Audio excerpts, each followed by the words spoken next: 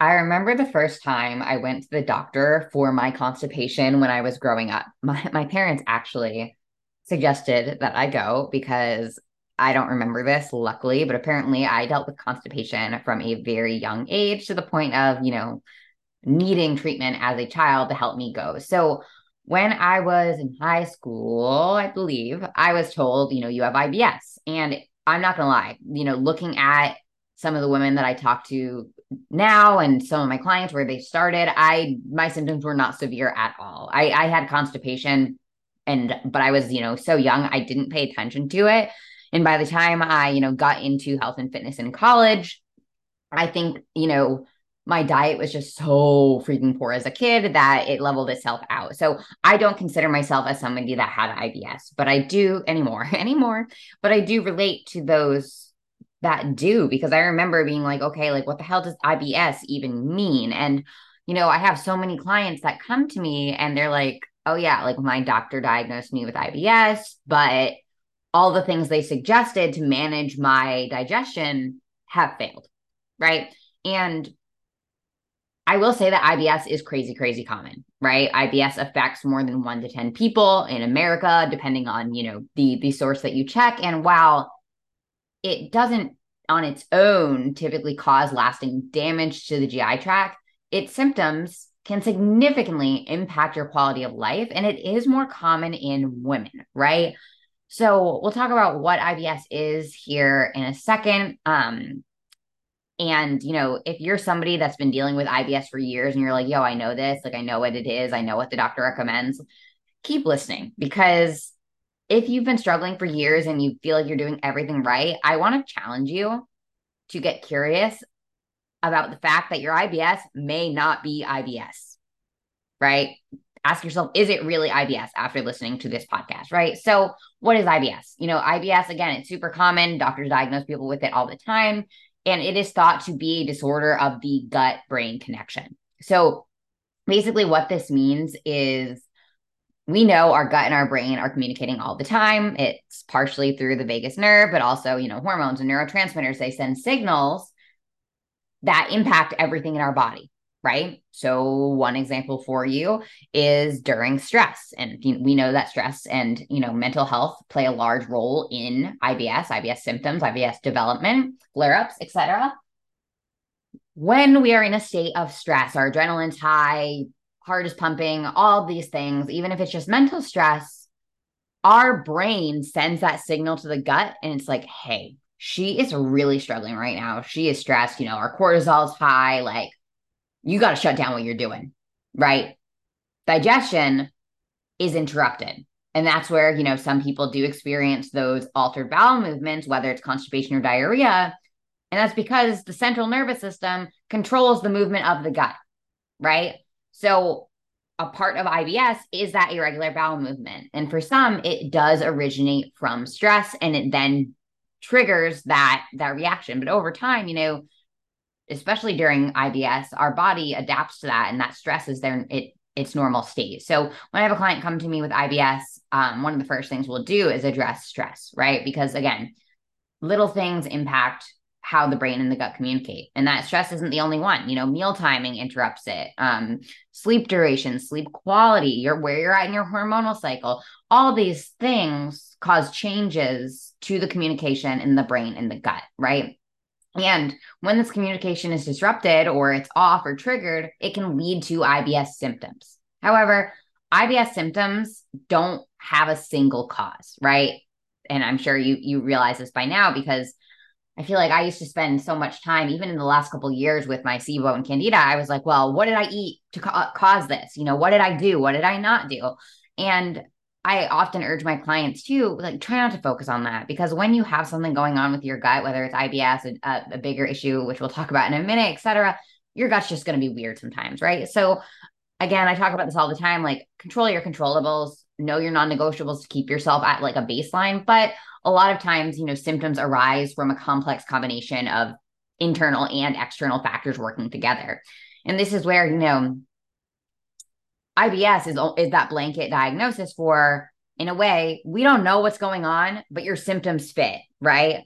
So some factors that play a role in the alteration of bowel movements, the irregular and uncomfortable symptoms of IBS come down to factors like visceral hypersensitivity. So basically what that means is you have an increased sensitivity to pain and discomfort in the gut, and that usually results from higher periods of stress, from what we call, intestinal permeability or leaky gut, exposure to food triggers or intolerances or other environmental factors that stress the lining of the gut and cause pain, right? Bloating, distension, all of these things play a role there.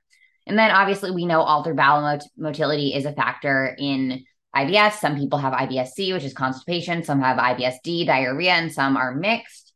I find that a lot of the women that come to me, they are mixed because oftentimes we go from that constipation to, oh my God, like body can't take it anymore. I got to get this out, diarrhea, and then rebound constipation again, right? Another factor contributing to these symptoms is just intestinal inflammation and altered immune function. Because again, 60+% of your immune system lies in your gut, and the lining of your gut, it houses that immune system. It becomes inflamed, unfortunately, somewhat easily in people that have IBS because it's almost like chronic triggers. And this alteration in both intestinal lining health and immune function can result in an overactive immune response, depression, anxiety, and other symptoms that go far beyond the gut, right? Because the gut's connected to everything, right? It's connected to your thyroid, it's connected to your adrenals, it's connected to your liver, it's all impacted. Another IBS symptom, that occurs for a lot of people is micronutrient malabsorption. And this is something that I'll look for in blood work when I have a client coming to me with gut symptoms. A lot of times food, especially carbohydrates, but I also see, people that struggle with protein digestion with IBS. Those are things to look out for because you might be lacking digestive enzymes, which is another important part of digestion. You might be lacking bile production to help you break down your food. Your good bacteria might be low. Because a big factor in IBS is gut dysbiosis, bacterial overgrowth. They go hand in hand. So your IBS might have started as a little bit of constipation, a little bit of discomfort, but combined with, all these chronic symptoms, the long-term alterations, while it's probably not causing like damage like cuts or ulcers or anything like that, it can cause that downregulation of GI motility, constipation, intestinal inflammation, and altered immune function. You're not absorbing nutrients correctly. Gut dysbiosis, bacteria levels aren't correct because, again, you're not getting nutrients, and it's just a breeding ground for other infections. So this is what really bothers me when doctors are like, yeah, you probably have IBS. And for years, you go to the same doctor and it's the same thing. They're like, oh, well, how's your digestion? And you're like, it still sucks. And they forget what they recommended because they don't really know you. And they recommend the low FODMAP diet again, because that's one of the most common ways to quote unquote manage IBS. But I will, I'll say this 1,000 times, the IBS, the low FODMAP diet is not a solution. For most people, it is not a long-term solution. And a lot of the people that I talk to, in the DMs and my clients, they'll be like, yeah, I felt better for like a month, but then all of a sudden the foods that felt safe started triggering me, right? So that's where, again, I encourage you to dig deeper and wonder if it's something more. No low FODMAP diet, laxative that the doctor recommended, or other medication that you're probably going to become dependent on. No other Band-Aid solution helps, right? You've been there. You've tried it all. You've probably spent hundreds of dollars on supplements. I've been there. And you're like, well, what gives? Like nothing is working for more than a month, for more than 2 weeks, for more than a couple months. And then you're back at square one with all of these uncomfortable symptoms. So if you are struggling with IBS, or if you are a coach and your client is having constant GI discomfort, constant IBS-like symptoms, do not give up, and do not let your clients give up. Like I've said, I've had so many clients come to me feeling hopeless, having given up hope of ever being able to eat their favorite foods again, go a week without bloat and distension, wear the jeans that make them feel sexy, or poop like a normal human, right? I have clients coming to me just accepting that that's their fate. And they're like, it is what it is. Like, I want to feel better, but I also have these other goals. That doesn't have to be the case. Discomfort shouldn't be your normal. And if it is right now, I am sorry. I am sorry, because that is no way to live, right?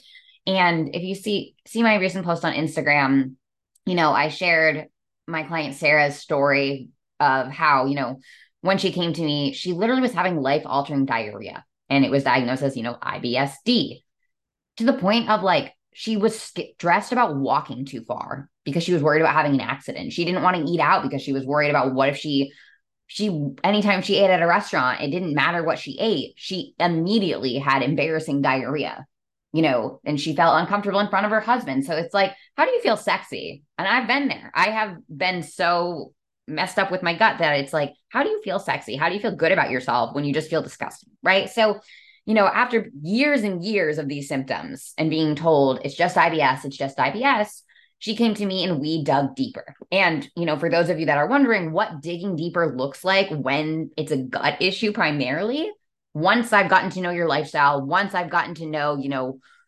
what your goals are and where you are now, is usually a GI map stool test, right? And with Sarah, it wasn't that, IBS alone was causing her symptoms.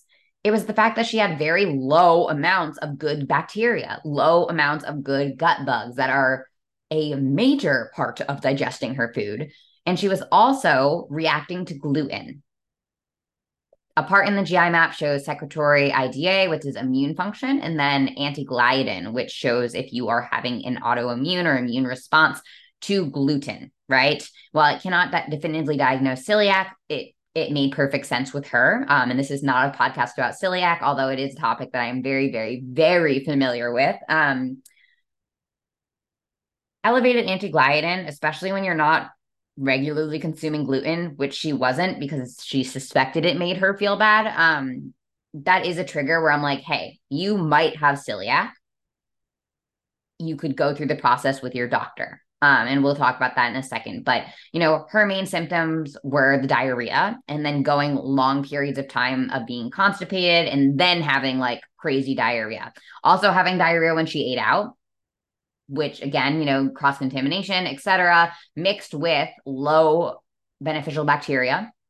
And it's probably very likely that her good bacteria is low. She also had tons of nutrient deficiencies in her blood work, B vitamins, vitamin D, etc. All of that happened in part due to the gluten sensitivity because she didn't know and she's eating gluten, and that can contribute to intestinal permeability, which basically is an injury to the intestinal lining that allows things to filter through that aren't supposed to, toxins, food particles, etc.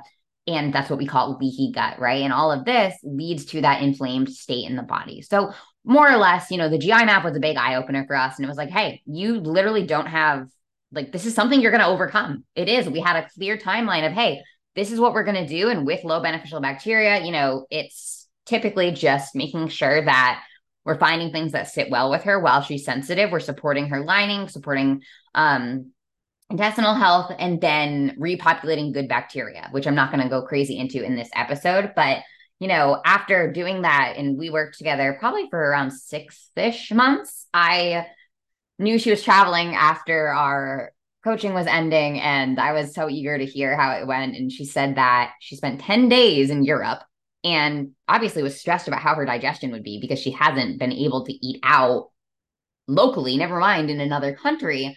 And her digestion was healthy and normal. She didn't have to hold back. She didn't have to restrict, except she stays away from gluten. She enjoyed ice cream and burgers and treats, and she ate when she wanted to. And she was fine.